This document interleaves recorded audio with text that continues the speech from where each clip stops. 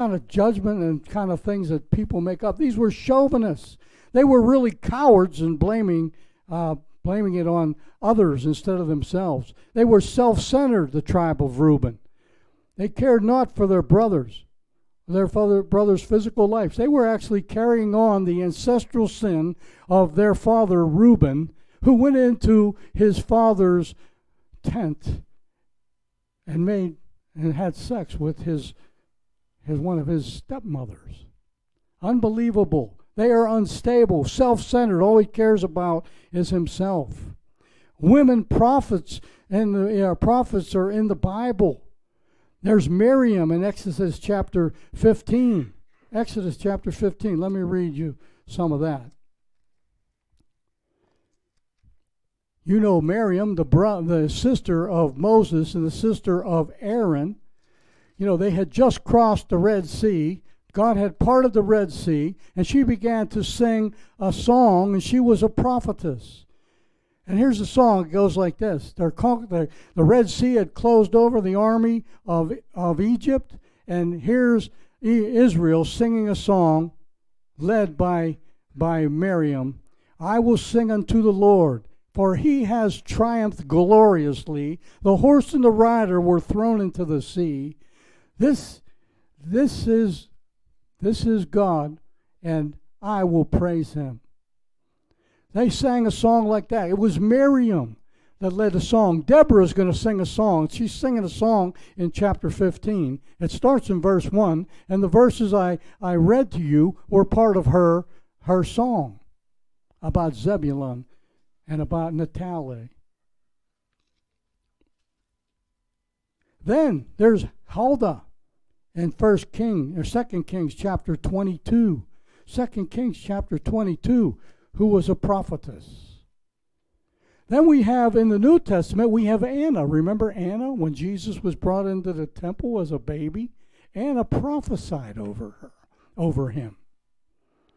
And then we see, if you read the book of Acts, you see in chapter 21 that Philip had 4 virgin daughters who were prophetesses. Can women lead? Absolutely. Barak was unwilling to lead because his faith wasn't as strong, I guess, as Deborah's. We need leadership both on the men's side and the woman's side in this world today. You know what? Reuben, to keep this where I'm trying to head with this message, the rescue from the abyss. Reuben didn't care about the lives of their brothers and sisters that went into battle. They didn't care. They said, hey, we're going to sit by the seashore on our ships. And that's what they did. They were by the seashore. After all, aren't the Canaanites our customers? The Canaanites are our customers. They were more interested in making money on their ship and not fighting with their brothers for the oppression that Canaanites were putting on Israel. All they cared about was this money. They didn't care about the lives of their brothers that were going to battle against Sisera and his 900 chariots of iron. The tribe of Dan in Judges chapter 5 verse 16, they weren't with Deborah. It says there that they sat by the seashore. Again, they were self-centered. They were making money off the Canaanites. They could care less if their brothers are dying out there in the battle. They could care less. All they care about is money. They care about themselves. They're self-centered. They wouldn't join the battle. And you know what today? A lot of people in churches just won't join the battle about the fight for the men's souls. We have the antidote. We have the healing power in the blood of Jesus to bring to them, to let them know that they can live forever. But a lot of Christians just don't want to get into the battle. We don't want to stand on the street corners. We don't want to give our money to support missionaries, and we need to do that. If you can't go, everybody can't go. But if you can't go, you can help by giving and supporting, the work of the church that supports missionaries and even the missionaries themselves. So Dan, like Reuben, was unable to go to battle. They didn't want it. They wanted to stay home and to make the money. And that's what they did. Genesis, when Jacob pronounced blessings on his sons, in chapter 49 of Genesis, verse 16, he said this about the tribe of Dan. He said, Dan will be like a snake by the roadside, a viper along the path that bites the horse's heel so that it stumbles backwards. These were men, that's a tribe of people that, and even Christians today, that cause others to backslide. And we got to watch it. You know, someone said, and I think it was my mother, she says, show me your friends and show me what they're like, and I'll know what you're like or what you'll be like. I remember a policeman walked into, my mother she worked at the sub counter in Kmart when they had a sub in place in there. Now they got Subway in there and it's a lot of Kmarts. Well, my mother worked there and she knew some of the policemen in the area. And the policeman always said, how's your son doing? Because they knew me because I was arrested a couple of times, you know. And he, what he told my mom, he says, your son's got to get away from those friends of his. Bad friends corrupt good morals. I learned that later on in the scriptures. I think it's 1 Corinthians 15:33, I think, or 16:33. Bad friends. Well, Dan is like that. They're backsliders. They lead people down the wrong direction. They caused their brother to stumble because it was a prophecy over Dan's tribe. He'd be like a snake on the roadside, a viper that strikes at the horse's heel, and the horse rears backwards and throws the rider off, and he's backslidden. We got to be careful with that. These tribes are like that. The tribe of Dan cared only for themselves. They're self-centered, self-love, just like Reuben. They're greedy. They kept counting their cash while their brothers were dying in battle, going against 900 chariots of iron. And we're going to see as time moves on that God had to intervene because there weren't enough men to defeat that army of 900 iron chariots. That was a powerful army in those days. Do we keep counting our cash while our brothers and sisters? The Voice of the Martyr magazines are in the back room. I read certain sections of them all the time. And I see that my brothers and sisters are dying out there in other countries for their faith in Jesus Christ.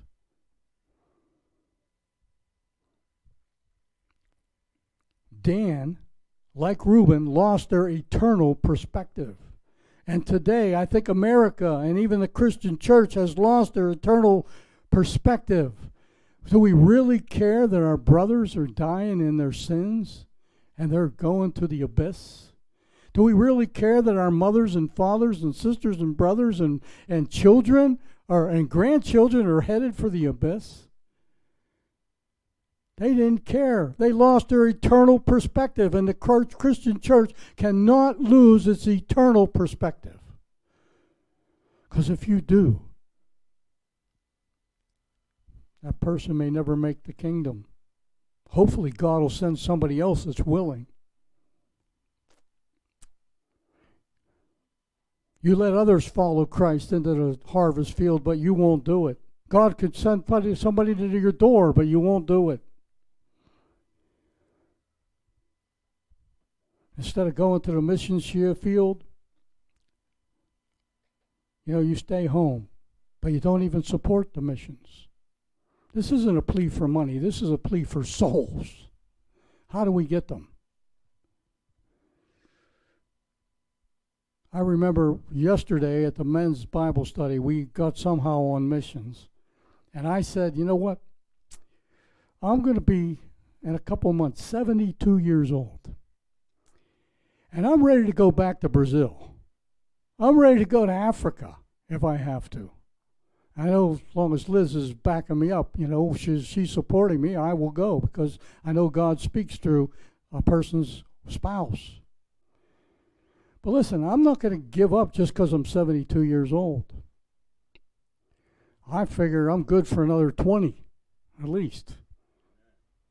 If you speak life, you get life. If you speak death, you get life. So, death and life are in the power of the tongue, and those that love it will eat its fruit. Well, I want to eat the fruit of life. Yes, do my bones ache in the morning? Yes, I do stretches every morning.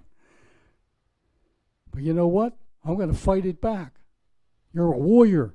We're warriors for Christ. You fight back. You don't give up. You speak positive and not negative. But these two tribes were all they cared about their caste. They didn't care about their brothers dying in the battle with Sisera. Dan and Reuben were joyful and content right where they were. But yet, the Savior told us, what will it profit a man if he gains the whole world and forfeits his own soul? What would it profit a man if he gains the whole world and loses his own soul? Then there's the tribe of Asher that didn't go to battle. Judges chapter 5, verse 15 says, Asher sat at the seashore and remained by the landings. Here's Jacob's prophecy in Genesis chapter 49, verse 20 for Asher, the tribe of Asher. Asher's food will be rich. He will provide delicacies fit for a king. Kind of tells me they're probably bakers. He's probably selling cakes by the seashore to the Canaanites that were killing their brothers out there on the battlefield. They lost their eternal perspective that God said, you're supposed to conquer this land. And because they didn't conquer it, all these Perizzites and Canaanites and whateverites were thorns in their side, just like Paul had a thorn in his side. They refused. They wanted to stay by the seashore. They wanted to continue on vacation. I think of the seashore, I always head for the beach whenever I'm on vacation. I like the beaches. I don't get there enough since we live only, 5 miles away from the beach. They were on vacation. They were AWOL. A lot of Christians today are AWOL from the Lord. They're absent without leave. God didn't say, hey, you don't need to win souls. God didn't say quit preaching the gospel. He said go and make disciples of all nations. He didn't say go on vacation.